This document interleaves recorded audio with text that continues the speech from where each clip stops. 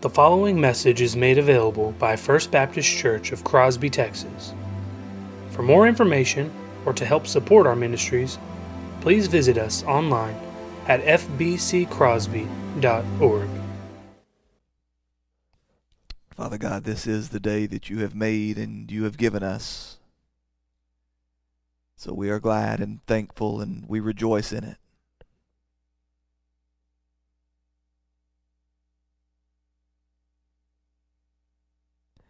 We thank you for the opportunity to rest in the completed work of Christ Jesus our Lord. We thank you that He didn't take us 50% or 75% or 99% of the way, then leave that last little bit up to us. We thank you that in Him, all that was needed for our redemption, all that is needed for our perseverance, that it is all secured and guaranteed and settled. We thank you, Father, that we don't need to be a people who are constantly weighing the scales or grading our own performance or trying to figure out if this is the time that we've sinned badly enough that you're going to kick us out of the family.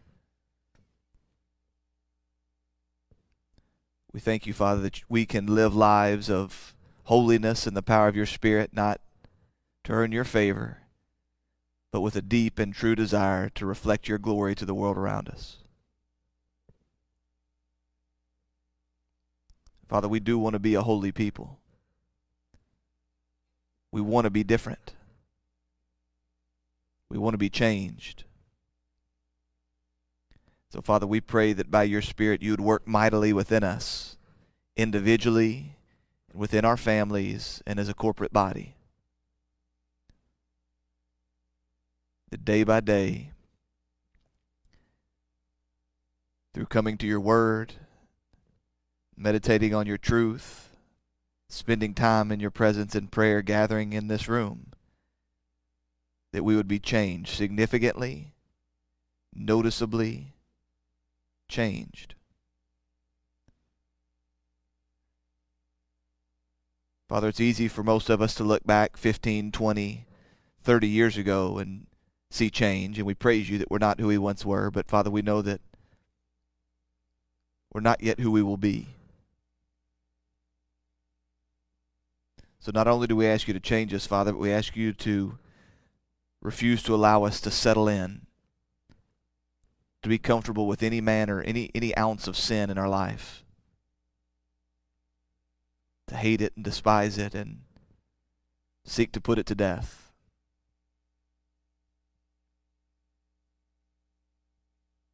Father, we confess those sins that we know of. We ask your forgiveness for the sins that we're aware of and for those that are yet hidden. We ask you to make us aware of who we are.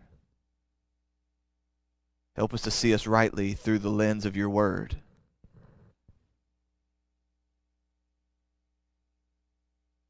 Do this by, in part, surrounding us with people in this church family that are willing to speak truth to us. Hard and real truth.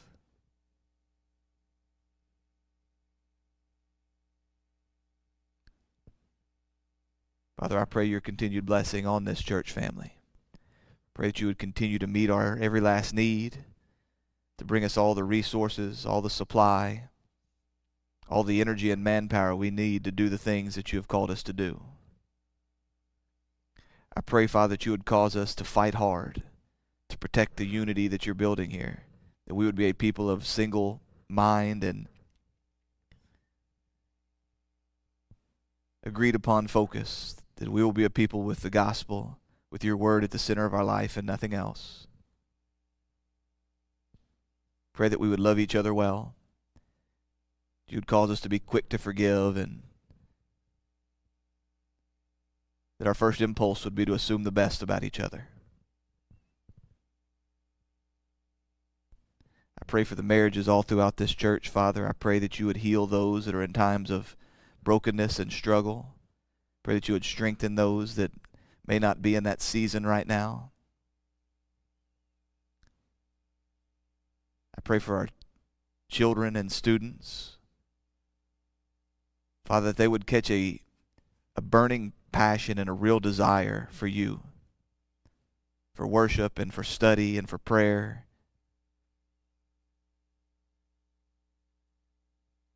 That, Father, our kids would be better than we are. They would be better than we were. Not better in terms of little good citizens, nice little obedient boys and girls, but in terms of their spiritual maturity. That they would own their faith, that they would be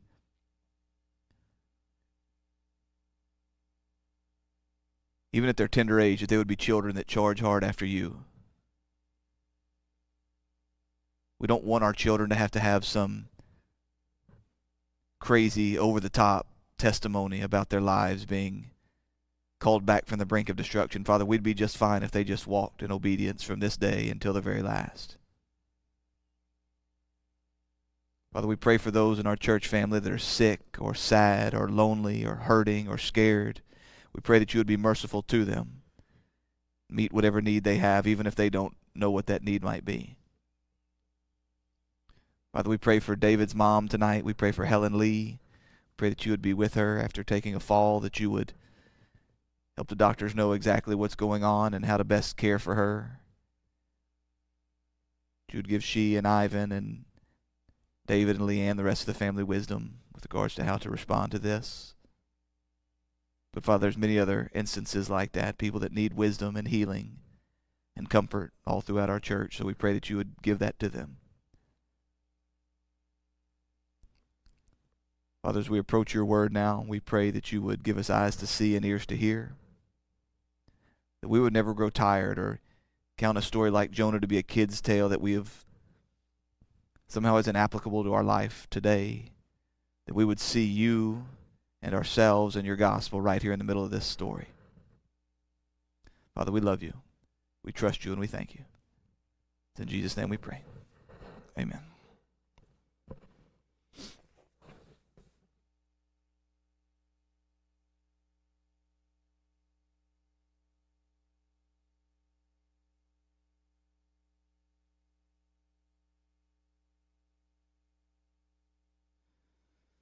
All right. So as I mentioned, and as I'm sure you know if you've been with us the last few Sunday evenings, we are in the minor prophet of Jonah. We come tonight to the third chapter. Jonah breaks up nicely into each chapter, its own little division, its own little snapshot of what God was doing, what God was unveiling to us throughout history in the life of this man that he had called to himself. And so tonight the plan is we will complete chapter 3, and then God willing next week we'll move on to chapter 4, and then I don't remember which of the minor prophets is next. I'll give you by next week a heads up so you can have time to read through it and start considering it for yourself. Keep me honest. Make sure I'm not making things up that aren't there. But if you've been with us these last 3 Sunday evenings, you know the story of Jonah. I pray better than you did when you were in Sunday school as a little boy or a little girl. You recall that Jonah was a prophet. He's a minor prophet, not because he was unimportant, not because he was short. Minor prophet because his writing is shorter than what you find in Isaiah and Jeremiah and Ezekiel. So what we find here is that God has called this man, this prophet called Jonah, and sent him to an evil people, a wicked people called Nineveh, to call them back from the brink of destruction. The word of their evil, their sin, has reached into heaven, and God has called this man. Now, you'll recall that Jonah was a prophet previous to this calling, that Jonah had already spoken a word over the people of Israel and promised them that they would recapture some land that had been lost, land that was previously theirs under King David. So he'd enjoyed success as a prophet. But now with this calling from God, Jonah decided he did not want to take this mission on, and so he went the opposite direction, which led Jonah out onto the sea on a boat headed for Tarshish. The scripture tells us that God cast a wind onto the sea. The sea got incredibly rough. The boat started breaking apart, to the point that these seasoned sailors, they were crying out. They believed that destruction was near. And yet they knew that surely this was something supernatural, that surely someone had offended one of the gods. And so they began crying out to their gods. They began to throw their cargo overboard, only to find this man called Jonah asleep in the bottom of the boat. They woke this man up, the captain did, and asked him, "What are you doing, you sleeper? Call out to your God that maybe he would spare us." Of course, Jonah didn't pray in that moment, but he did confess that he was a man who was fleeing from God. He was a man who had been called by God to carry out a very specific task. You see, there was no confusion in Jonah's mind. Jonah wasn't disobeying God because of ignorance. He knew exactly what the call was. Arise and go to Nineveh. Preach this word to them. He confessed this to the sailors and told them that the only way that they would be spared is if he was thrown overboard, that his life must be taken in order for God's wrath to be appeased and for them to be safe. And so reluctantly, after trying to row back to the shore, the sailors took him up on it. They threw him into the sea, and the scripture says that God appointed a giant fish. God had brought that fish there for this purpose, that it would swallow Jonah, and that Jonah would then stay within the belly of this fish for 3 days and 3 nights. That's what the scripture tells us. And it's within the belly of that fish, we read last week, that Jonah recounts a prayer that he had offered up to God as he was sinking down and he saw his life leaving him. He says he was to the very point of his soul fading. He was about to, I'd imagine, black out. He then cries out to the Lord. He cries out to the Lord and he says, "This thing that you have called me to do, I will do. I have sinned against you. What you have called me to do, I will do." He thanked God for the fact that God had spared him. See, when I was a little kid, I always thought that the fish itself was God's judgment. It was the storm that was the judgment. The fish was God's deliverance for Jonah. An uncomfortable deliverance, as you recall from last week. We don't get to pick the ways in which God saves us. We don't get to pick the ways in which God shows up. Oftentimes, it's something as uncomfortable and stinky and gross as the inside of a giant fish. So you remember we kind of left a bit of a cliffhanger last week. We didn't finish the last verse in Jonah 2. We left Jonah inside the belly of the whale, inside the belly of this fish, having offered up this beautiful prayer to God. And so I'll read to you now from Jonah chapter 2, beginning in the 10th verse. We'll read all the way through chapter 3, verse 10. "And the Lord spoke to the fish, and it vomited Jonah out upon the dry land." Chapter 3. "Then the word of the Lord came to Jonah a second time, saying, Arise, go to Nineveh, that great city, and call out against it the message that I tell you. So Jonah arose and went to Nineveh according to the word of the Lord. Now Nineveh was an exceedingly great city, 3 days' journey in breadth.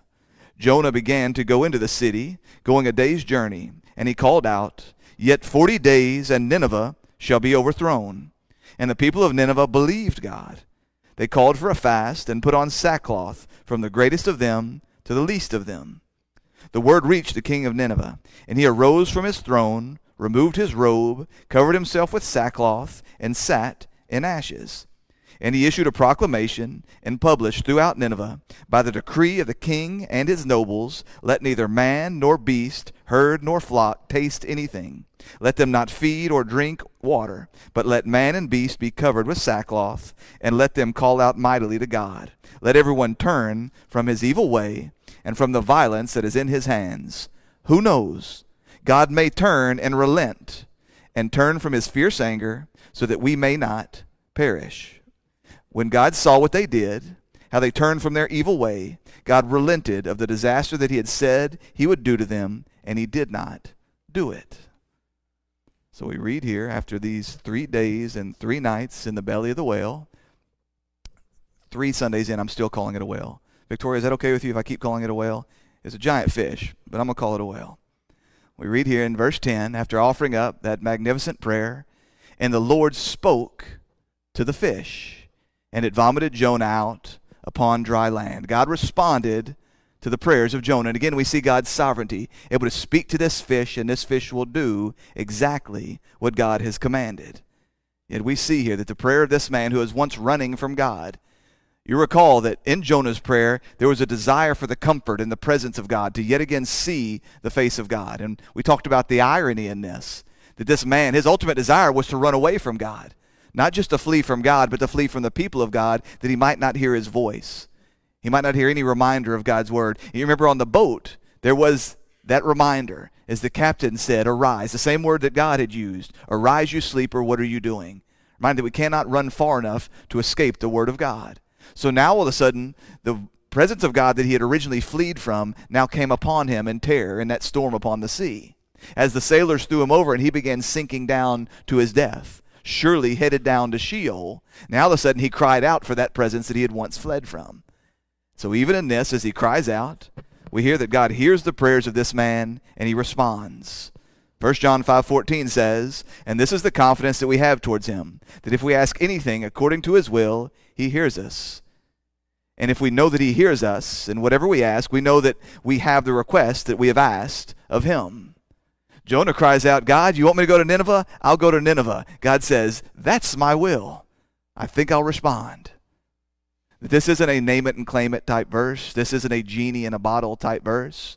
This is what happens when the people of God come into contact with the God of the Word of God. They recognize the sovereignty of this God, the absolute control of this God. They realize that to rebel against him, to resist his will, is absolute foolishness. We submit our will to his will, and all of a sudden our prayers become the kind of thing that he answers. Psalm 37:5, commit your ways to the Lord, trust in him, and he will act. We see Jonah trusting in God. What else can you do when you're in the belly of a fish that you know God has sent? What else can you do when you find yourself in a storm that you know God has sent? God will allow you to do this, to resist and to fight and to kick and to cry, to funnel you right where he wants you so he can reveal you're not getting away, to break your will, that your will might become his will and that you might cry out. But I ask you, how many times have you found yourself in a spot like that? Maybe not as clear-cut as Jonah. You didn't have a word from God where you knew exactly what you were meant to do. But those times when you were resisting God's will, you knew it based on something in his word, or perhaps just the conviction of your spirit, or maybe a word from a brother or sister. You knew what was the right thing to do, and you fought, and you fought, and you fought, and then you went into your prayer closet, and you prayed for something idiotic and stupid, something earthly and fleshly, and you knew no way does that match up with the will of God. We do well to search the scriptures and find out, God, what is your will for me in this time? To surround yourself with godly men and women that can give you a word of counsel. Help me to find God's will in this time so I can offer up a prayer that would be pleasing to him. Now the scripture says that he was vomited out from the belly of this fish. Remember our reference to you when we first began talking about the story of Jonah, how people got all excited a year, 2, maybe it was 3 years ago, when there was a YouTube video of a kayaker that got swallowed by a whale just for a moment, and then he immediately spit him out. Everybody said, see, this thing can happen. I reminded you that we don't need some natural explanation for supernatural things. Things are real even if YouTube hasn't captured it for us and recorded it. But even with that man, we're reminded that he just went into the mouth of the whale. I mean, it really was remarkable. Have any of you gone and looked it up yet since I mentioned it? It's pretty cool, right? Yeah, it's cool. He only went into the mouth. You don't vomit from the mouth, you spit out from the mouth. He was in the belly of this whale. And the belly, and from this place, it says that he vomited him out onto dry land. And I'm trying to picture how this worked. Clearly, if God wanted me to know exactly how it worked, he would have revealed it. But I don't think I'm out of bounds for wondering, how does this work? Did this animal beach itself? Did it die? Did this whale beach itself and then vomit him up there? Did he just get him close enough to shore that he could vomit him from there? We don't know. But what we do know is he landed on dry land. That the God who had sent the storm, the God who had sent the whale, he then orchestrated all things, directing this animal's path to make certain that he vomited up Jonah in a safe place. I have to imagine back in Palestine, back where he had begun his journey.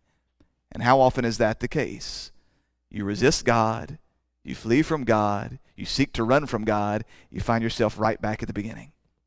Let's try this again, son. We can do this the easy way or the hard way. He finds himself right back where he had begun. Then the word of the Lord came to Jonah the second time. Now, this may be right, but when I was a little boy, I always had this picture of the fish comes, it vomits Jonah, the word of God comes, Jonah is still like he's covered in whatever you're covered in when you come out of the belly of a whale, and immediately he runs to Nineveh. Now, of course, in my mind, Nineveh and wherever he took off from, Joppa, I guess, were like here, right? That he just ran to the little city next door, because that's what it looked like when I used my little tongue depressors. What do you use? What do you call those things? Right? Huh? Popsicle sticks, right. Yeah, Jonah on the popsicle stick. Nineveh was just right here, and I just ran him there. That's probably not the reality, right? Well, number one, we know it's not the reality. We know it was a great distance. But in addition to this, we're not told that it was immediately when this word of the God came to him. It could have been months. Could have been years. We don't know. Or it could have been immediately. We're not altogether sure. All we know is that for sure the word of the Lord came to him. Now, we're reminded that God is not always, nor is he required, to give people a second opportunity. He didn't owe Jonah another opportunity. He could have taken Jonah's life. He could have had him vomited back out on the land just to be done with him, to say, that was a failed experiment, Jonah. You're done. Your days as a prophet, your days of being used of God, your opportunity for whatever blessing comes with obedience to me, that's done. No second chance. And so as I was playing around in the Bible this week, I found a story that I was familiar with, but had never really dug into much. Bizarre story from 1 Kings 13 about a prophet. There was an obedient prophet that God had sent, and he had delivered a word to the people about their altars and the high places that they had built up and the false worship that they were engaged in Bethel. So God had told this prophet that you're to go to Josiah and you're to warn him that he must tear these things down. And then as a proof that you are really a prophet of God, I myself will tear these places down, but then you must leave. Don't stay there. Don't even take a night there. Don't eat a meal there. Don't do anything. And we're told that this prophet, he does what God has called him to do. He turns and he goes to head back home after his prophecy has come true, after he has delivered this word. But then there's another old prophet. This other prophet comes to him and says, hey, just pull aside for a little bit. I've got some bread. I've got some water. You need to rest. You need to revive yourself before you make the rest of the trip home. We're not told why he listened to this old man and turned aside, but he did. Do y'all know this story? Yeah. He turned aside and he does. He has a meal there in this place. 1 Kings 13:23 says, after he had eaten bread and drunk, he saddled the donkey for the prophet whom he had brought back. And as he went away, a lion met him on the road and killed him, and his body was thrown in the road, and the donkey stood beside it. The lion also stood beside the body. We're reminded that God is not required to overlook disobedience. God is not required to give second chances for disobedience. That just as God can send a whale to spare man, he can send a lion to tear man to pieces. That there's no promise that another opportunity comes. I've not talked much to you guys about God's calling on my life to be a pastor.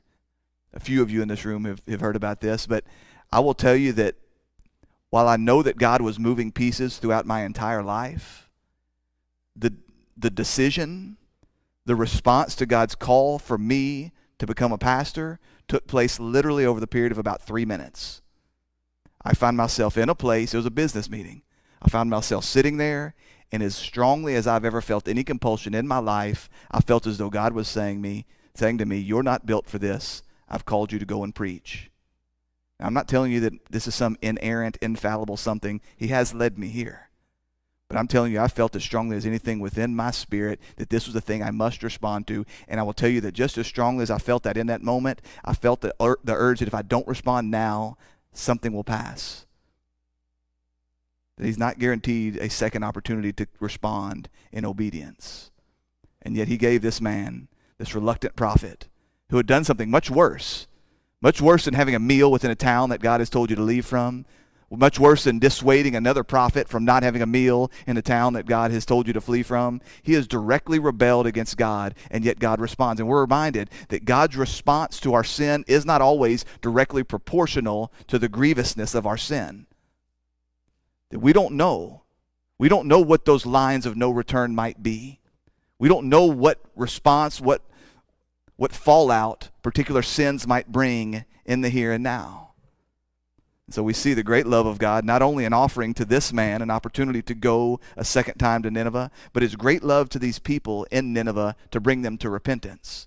We're reminded that just as God doesn't owe us a second opportunity for obedience, he owes no one an opportunity for repentance. Scripture says that all man is without excuse. People often ask, what about the innocent man on the desert island that never hears about God? What about the innocent man on the desert island that never hears the gospel of Jesus Christ? You know the answer. The innocent man on the desert island that never hears about Jesus, he goes to heaven. But there's no such man. There's no such man on a desert island that is innocent before God, because everyone has seen and suppressed the truth. Everyone has exchanged the glory. Every man is without excuse, but that he owes no man the opportunity for repentance. He owes no man the opportunity to hear the gospel of Jesus Christ and to come to repentance. And we see evidence of this in Matthew's gospel. We've referenced this text, I think, a few times here on Sunday mornings in the last couple of months. Matthew 11, verse 20. Then he, that is Jesus, began to denounce the cities where most of his mighty works had been done because they did not repent. Woe to you, Chorazin! Woe to you, Bethsaida! For if the mighty works that had been done in Tyre and Sidon... Let me try again. Then he began to denounce the cities where most of his mighty works had been done, because they did not repent. Woe to you, Chorazin! Woe to you, Bethsaida! For if the mighty works done in you had been done in Tyre and Sidon, they would have repented long ago in sackcloth and ashes. But I tell you, it will be more bearable on the day of judgment for Tyre and Sidon than for you. And you, Capernaum, will you be exalted to the heaven? No, you will be brought down to Hades. For if the mighty works done in you had been done in Sodom, it would have remained until this day. But I tell you that it will be more tolerable on the day of judgment for the land of Sodom than for you. So when we read through this scripture, one thing is abundantly clear. Jesus is saying there are things that could have been done in Tyre and Sidon that would have led them to repentance. There were things that I could have done. There were things that could have been revealed to the people of Sodom that would have caused them to repent and to remain until this day. But God owes no man repentance. God owes no man the opportunity to turn. God owes no man a sign or a wonder or a word or a miracle. God owes no man a prophet to come and call them back from the edge. God owes no man a preacher to stand before them and tell them 40 days and Nineveh will be destroyed. Do you understand? It's an unbelievable act of grace when God sees fit to deliver to man an opportunity for repentance, a call back from the edge of destruction. And God knows exactly that thing which would bring them there. We read in 2 Timothy 2:25 that the Lord's servant must not be quarrelsome, but kind to everyone, able to teach, patiently enduring evil, correcting his opponents with gentleness. God may perhaps grant them repentance, leading to a knowledge of the truth, and they may come to their senses and escape from the snare of the devil after being captured by him to do his will.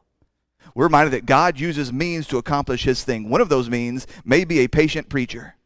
It may be through the work of a patient preacher or a brother or a sister or an evangelist that he delivers the words to men. He uses that word to soften their heart, to grant them the gift of repentance, and to save their soul. So we see the all-encompassing way in which God brings about the salvation of men, not just in delivering the words to men, but granting them the gift of repentance and respond to that word. We see how salvation truly is of the Lord, and what an incredible gift it is. Sadly, a gift that many, this opportunity to hear the word, to have men call us to repentance, sadly, a gift that many men will find standing against them in judgment at the last day. Again, that's what Jesus says in Matthew 11. For the day of judgment will be more tolerable for the people of Sodom. It will be lighter for the people of Tyre and Sidon than for you, Capernaum, Bethsaida. Why? Because they were the ones who saw the works. They were the ones who heard the word.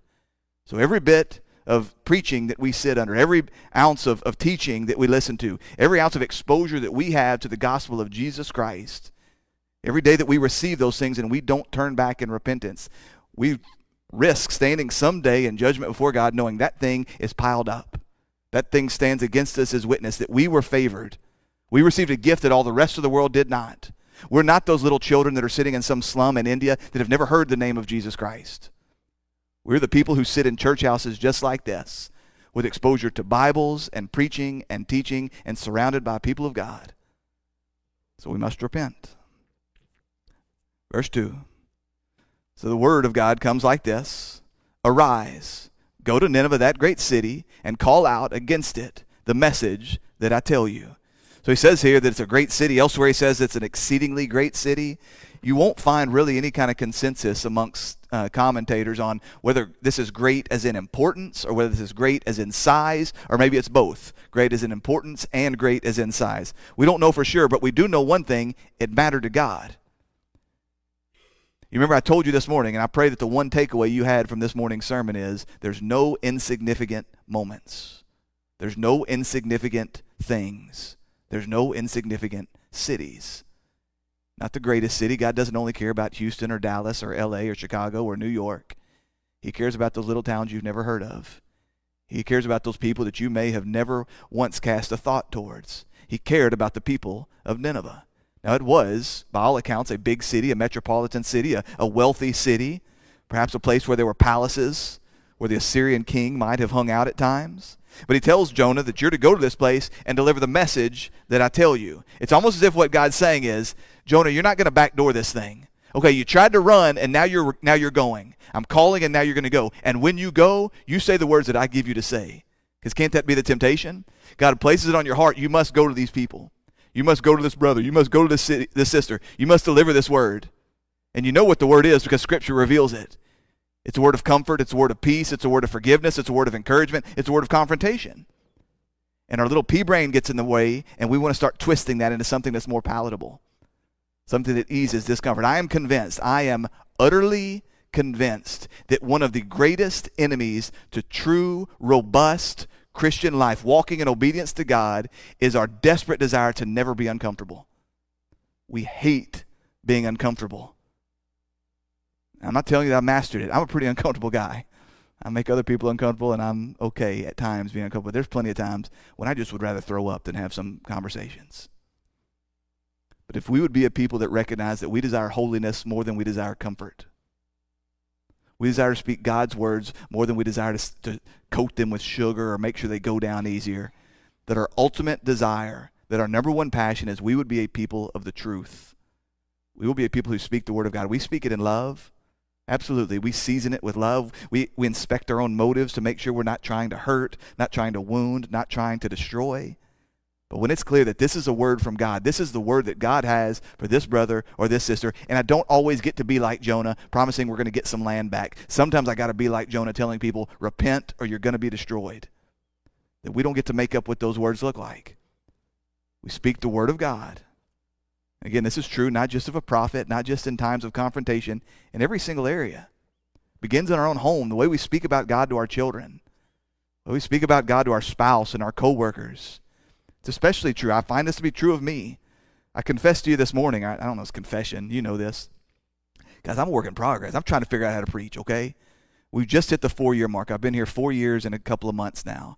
And I find that God is radically transforming the way I understand preaching. And I pray that's always the case, right? I mean, I pray it's in 4 more years. There's continual, okay, what am I doing here? But I'll tell you that one thing that has never changed with regards to the way that I will approach this place. I pray to God, by His grace and by His Spirit, this will never change, that my ultimate goal is I'm just going to deliver you the truth. That when I go back into my study, however many hours I get to spend in a given week to prepare a sermon to bring to you people, that my number one priority, that the vast majority of that time is just, God, what are you saying here? Before I figure out how it applies, before I figure out how to deliver it, before I figure out anything else, God, what does your word say? Because the message that you tell me, I will tell them. Oftentimes knowing it won't be pretty and it won't be received well. That's not just the message for the prophet. It's not just the message for the preacher. It's for every single believer. Verse 3, so Jonah arose and went to Nineveh according to the word of the Lord. Now Nineveh was an exceedingly great city, 3 days' journey in breadth. Now, we're not told that Jonah likes this mission any better this time, are we? We're not told that Jonah's excited. We're not told that Jonah changed his name. As a matter of fact, when we get to chapter 4, we'll find out he's not that jazzed about it. But this time he went. This time it says that he arose and he went to Nineveh because he knew that resisting would be useless. Now it says 3 days' journey. And again, this is a thing that commentators can't really agree on. What does this mean? You've probably heard the most common understanding of this is that it took 3 days for Jonah to walk through the city, to make his way through the city, because you see the word breadth there, but breadth isn't in the original. That's a supplied word. Supplied just means when people take the Hebrew or they take the Greek and they translate it into English, there's certain words that you've got to insert in order for the thing to make sense at all. You tracking? And so they'll add these words, and then when you look through, when you compare the English to the Hebrew, it'll say breadth is supplied. It's added. It's a commentator's note to us, a translator's note to us to try and make this thing make sense. So we don't know, is it 3 days journey breadth? Or is it? So perhaps that's it. That's probably what you believed when you were a kid, right? Jonah was vomited up on the land. Immediately the word of God came. Immediately he went to Nineveh, and it took him 3 days, and he was just wandering around like a madman, just screaming at everybody, 40 days and doom comes. 40 days and you'll be destroyed.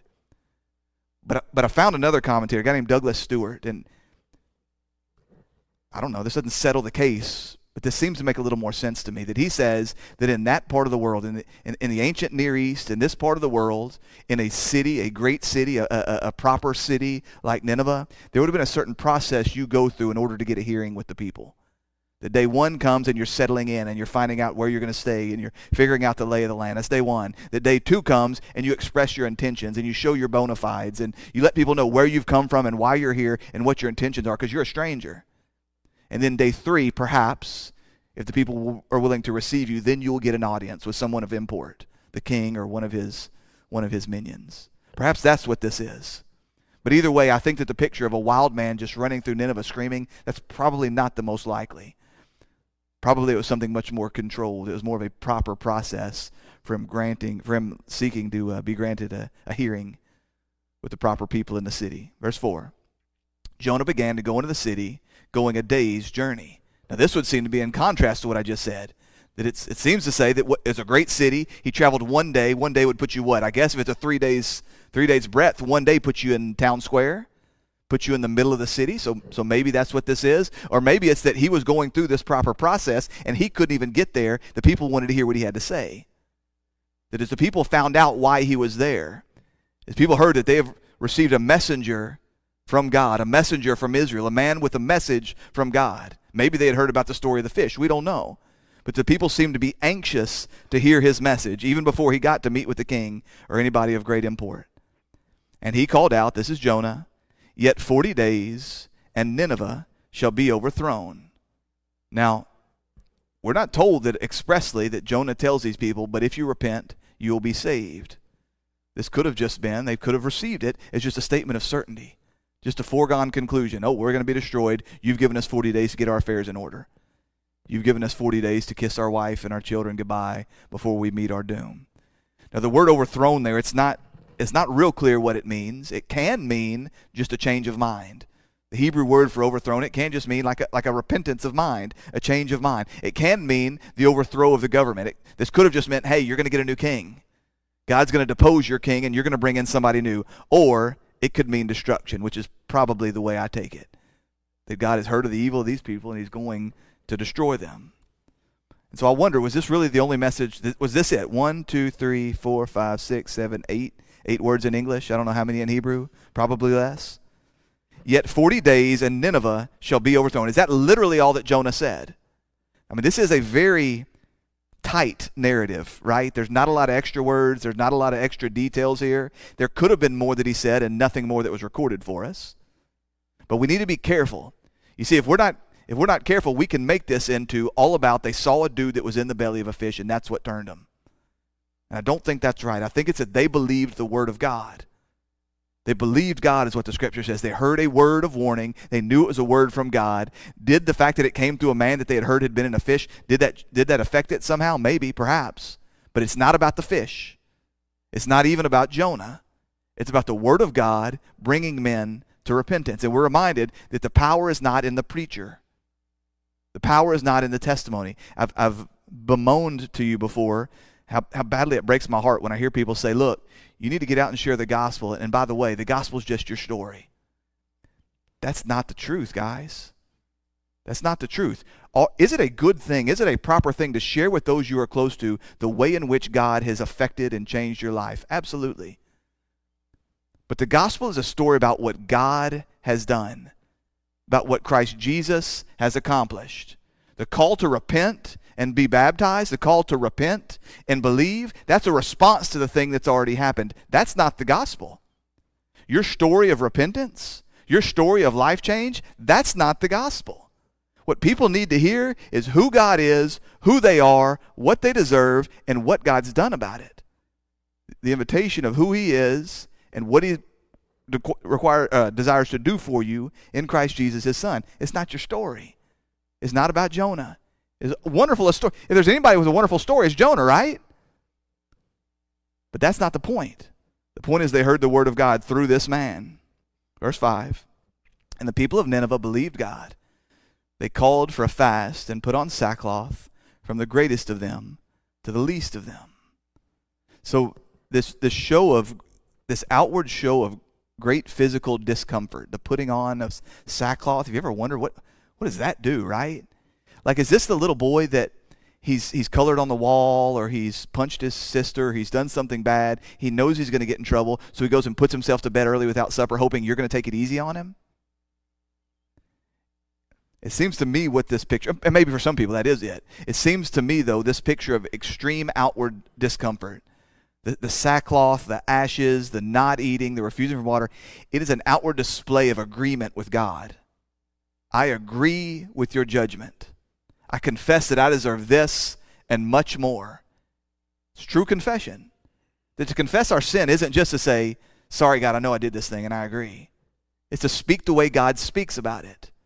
It's to believe in our heart that we are who God says we are. And so we see here that from the greatest of them to the least of them, the whole city has repented and turned and is mourning. And people they take great issue with that, right? They seem to have more issue with that. People that actually study the text, they seem to have more issue with that than they do the wail. You tell me this whole city just turned? This whole city just repented of this thing that had happened? And again, they try to start coming up with answers, right? I told you in week 1 that there are some things historically that happened in that day. That previous to Jonah's coming, there appears to have been an earthquake and a solar eclipse and some famines and maybe some wars that all happened around that time. And people say, well, look, that's what happened. That's what softened them up. Maybe, because God does use means, right? But the reality is that God can turn the hardest of hearts. God doesn't need external events. I get so frustrated at times and sad, I guess, at times when people will come to me and they'll be struggling, more often than not, it's with regards to children, grown children, that aren't following after God, that are walking in disobedience to God, and they'll say something like, they just need to hit rock bottom. I don't find rock bottom in the Bible. I'll find a picture of something called rock bottom in the Bible that God waits on you to hit before he can turn your heart. What did I pray earlier for our children? I don't want them to run like wild dogs. I'd like them to follow Christ from now until the day they die. I don't want them to have some awesome testimony about how God called them back from crack and gangs and broken marriages and all the rest of this stuff. I'd like them just to have a nice, easy, boring story. A peaceful life with God. But there's no such thing as rock bottom. There's no such thing as I'm going to hit the bottom and bounce back up on my own. That God can turn a heart at any moment he wishes. Now, this is incredible encouragement for us that have people that we love that are running from God. He can turn them. We don't have to wait on external events. But it's also a reminder that we don't wait for that thing to happen that you think is going to turn them. The only thing that's going to turn them is God. So we preach the word of God. We pray that by the Spirit of God, he's going to do the thing that we can't do and that some imaginary line called rock bottom is never going to do.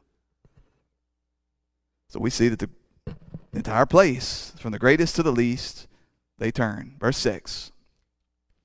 The word reached the king of Nineveh. Remember, he's been there for a day in. Now, we don't know, did he continue to preach after this? Was he going to multiple groups and preaching this? Was he? Maybe what I believed in Sunday school as a little boy, he's just running around. He's a street preacher now, and he's just running up and down every row he can, screaming out this one singular sentence message, 40 days and Nineveh will be gone. Who knows? But the word of this thing reaches the king of Nineveh. The people have already been sitting in sackcloth and ashes. So the word reached the king of Nineveh, and he arose from his throne. He removed his robe, he covered himself with sackcloth and sat in ashes. And he issued a proclamation and published through Nineveh, by the decree of the king and his nobles, let neither man nor beast, herd nor flock taste anything. Let them not feed or drink water, but let man and beast be covered with sackcloth, and let them call out mightily to God. Let everyone turn from his evil way and from the violence that is in his hands. Can you imagine such a thing in this country?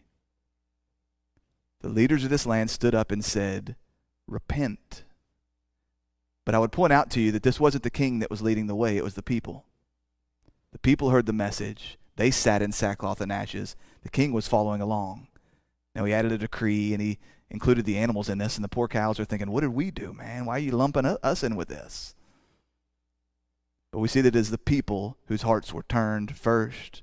The king hears this news, and he does, to his credit. I don't want to belittle what this king has done in turning away and repenting, but he too joins them. He issues a proclamation as he follows their response. And we see them repenting with the whole of their life, even the livestock. Now,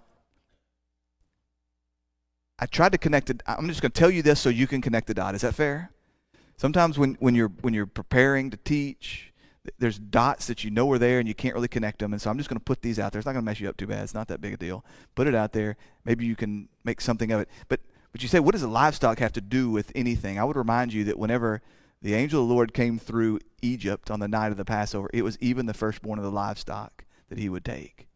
But it's the whole of their life. It's the animals. It's the everything that they're to have sackcloth and no food and no water. How long can you last with no food? A pretty long time. Pretty long time. Weeks. How long can you last without water? Not that long. But his request then at the end of this, what's the purpose in all this? He says, who knows? God may turn and relent and turn from his fierce anger so that we may not perish. He knows that he's not owed forgiveness. He knows that even if he turns away from his evil ways, that God would still be right to destroy him and all the rest of the people. That's what true repentance looks like. True repentance is David calling out to God saying, you and you only have I sinned. Praying desperately, would you change me? Would you cleanse me? Would you create in me a new heart? But knowing you owe me none of that. You don't owe me an ounce of mercy. You see, if we're not careful, we can turn repentance into these buttons we're pressing on a machine, and it's guaranteed to spit out something called forgiveness, something called mercy, something called grace. And all of a sudden we just start going through the motions, don't we? We show up in church a little bit, we read our Bible a little bit, we say we're sorry a little bit, we take communion a little bit, we pay our penance, whatever that looks like, and boom, here comes forgiveness. Now God has said, if you repent, if you turn and you repent, you trust in Christ Jesus, you will be forgiven. And yet we're oftentimes just completely blindsided or blind to the fact that even that is not owed to us. It's a promise from the Word of God, and we can rest our eternal souls upon us. But still, it's an unbelievable mercy, an act of grace. So, who knows? We see a prophet called Joel saying something similar to that on behalf of the people of Israel. He says the same words, yet even now declares the Lord, return to me with all your heart, with fasting and weeping, with mourning, and rend your hearts and not your garments. Right? It's an internal rending that is needed. Don't put on a show. Don't rip your shirt and beat your back and cry out to me and sit in ashes while your heart continues to be hard towards me. You need to have a torn heart, a broken and a contrite heart. That's what is needed. You say, well, I can't break my own heart. That's the point. That's the point. I can put on a show of sorrow. Every little kid knows how to do that, right? Fake tears, big alligator tears to show some kind of external thing of remorse. But who can turn your heart? It's only God. He says, return to the Lord, for he is gracious and merciful, slow to anger and abounding in steadfast love, and he relents over disaster. Who knows whether he will not turn and relent? Now the prophet Jeremiah 18. See, if we're not careful, we'll approach this to say, because we're going to see as we get to the next verse, you already know, that God does relent, that God does turn away. So what is this then? Has God changed his mind? What was the purpose? He says 40 days and Nineveh will be overthrown.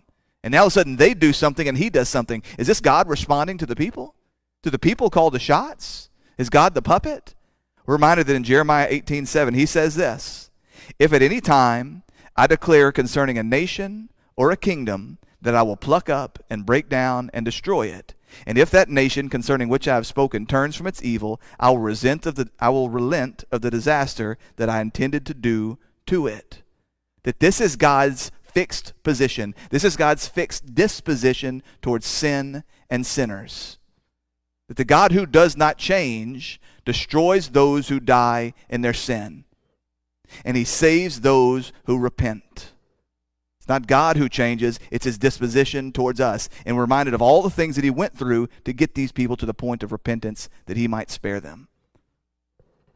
So we see in verse 10, when God saw what they did, how they turned from their evil ways, God relented of the disaster that he had said he would do. Now some translations, I think the King James probably says that God repented, and that has a bad connotation. It has the idea that God had made a mistake. And we know that there is no room for God to change his mind. I want you to think about the times when you change your mind. What causes that? Number one, you learn some new information. You learn something that you didn't know before. If I'd known then what I knew now, I would have chose something different. Number two, what you knew you misinterpreted. You just weren't wise enough with the information that was available to you. Number three, you made an evil or a stupid choice. Or number four, you ran out of resources and couldn't complete the thing that you planned to complete. Now, which one of those things can be said of God? None. None. And yet Scripture says very plainly that it was in response to their repentance. You see, God doesn't say, I'm going to destroy you. The people continue in their sin. He goes, well, I really wanted to spare you, so I will. That he brings about, through the means of their change, the thing that he desired, namely, to spare the people of Nineveh. But again, I ask you to look at all the ways that God worked to bring these people to this point. Calling this prophet, sending the storm, sending the fish, directing the fish, giving the prophet a second opportunity, calling him to arise and to go, and I would include within that softening their heart that they would repent, they would believe, and they would be spared. We're reminded that this is the story of all of us. Everyone who counts himself a believer of Jesus Christ, I want you to think back on all the circumstances that if just one of them would have been different, you might not have ever heard the gospel of Jesus Christ. Think of all the pieces that the God of the universe moved to lead you to this place. While at the same time thinking of all the people who had all the same opportunities that you have and continue in their disbelief. We see how salvation is of the Lord. So, what do we take away from this? What do we think about this week as we think about this third chapter of the prophet Jonah? Number one, we're reminded that we must repent. That when God sends one to call us back from the brink of destruction, we repent. We turn from our sin and we repent. Luke 11:32 says that the men of Nineveh will rise up at the judgment with this generation and condemn it. For they repented at the preaching of Jonah, and behold, something greater than Jonah is here. God has not sent to us some sorry, reluctant prophet. He has sent to us his Son. He has not left us in some faraway land under some pagan king following after all these false gods. He has seen fit by his sovereign hand to place us in this place to hear the testimony of his Son, Jesus Christ, crucified, resurrected, seated at his right hand. So we must repent. We must not assume that there's always going to be an opportunity tomorrow for us to repent. Reminded of Esau, the Scripture tells us that Esau sought repentance but could not find it. Esau was plenty sad about his circumstances. Esau was plenty sad that he had lost his birthright and his father's blessing. Esau was plenty sad about the fallout from his sin, but the Scripture says he could not find repentance. We continue on in hardness long enough, God just might hand us over. We repent. Number two, I think it's okay and right and good that we pray that this nation would repent. It would be an incredible blessing if we found that the nation as a whole, that people all throughout this land, we recognize the evil that we are perpetrating, the evil that is being perpetrated in this place, and there was a national movement, large swaths of the country, all of us, from the highest to the lowest, turning and repenting of the evil in our own hearts. The evils that we have actually committed. I'm not talking about these evils that had nothing to do with me 100 years ago, 200 years ago, 300 years ago. I'm talking about the evil that we commit today, the evil in our own hearts. That we would have a boldness to proclaim to the leaders of this nation that they too must repent. Now, talking about this little vending machine theology, people most often go to 2 Chronicles 7:14. You know it. If my people who are called by my name humble themselves and pray and seek my face and turn from their wicked ways, then I will hear from heaven, I will forgive their sins, and I will heal their land. You see, the problem is most people take this and they assume that, of course, the people who are called by the name of God are America. God and country, right? And they turn this into some vending machine thing and they pretend like everybody in this land is just a Christian. We would all just turn and God is guaranteed to give us prosperity and all the earthly things we could ever desire. Dear brothers and sisters, that's not the picture at all, but we can pray that more lives in this country would come to submit to the lordship of Jesus Christ and repent. And we would find incredible blessing in this. Jesus Christ, before leaving this earth, he said that all authority in heaven and earth has been given to me. Go therefore, baptizing men in the name of the Father, the Son, and the Holy Spirit, teaching them to obey all things I have commanded you. Surely I'll be with you even unto the end of the age. We take this seriously. We will go and we will take this gospel. We will proclaim it to our neighbors and to our co-workers and to our children and to our friends, and we will call the nation as a whole to repent. Number 3, do not fall for the lie that repentance is a one-and-done thing. I'll remind you that the people of Nineveh, they still found destruction years later. We don't know, was this entire generation spared? Did this repentance last for the life of this entire generation before the generation that came behind them turned back and they were the ones that were destroyed in 611 BC? Or perhaps was this just a momentary moment, just a second of repentance from the evil and the violence that was in their hands, that God spared them from this disaster and they went right back to what they were doing. But whatever the case, we're reminded that you haven't did repentance, that repentance is the whole of your life. It is a constant, every day, turning from sin, turning from self, and throwing yourself in Christ Jesus. Every day from now until your very last. Father God, we praise you and we thank you. We thank you for the story of Jonah. We thank you that you can use even reluctant and stubborn and sinful prophets. We thank you for second chances, Father. There's not a one of us here that has not experienced your grace and your mercy, even as we have run and rebelled against you, as you have sought us and chased us down with your goodness. Father, I pray your blessing on these people. Pray that you bless us as we go, that we would take your call not just to repent seriously, but your call to evangelize and to disciple the world very, very seriously. Father, we love you. We trust you and we thank you. It's in Jesus' name we pray. Amen.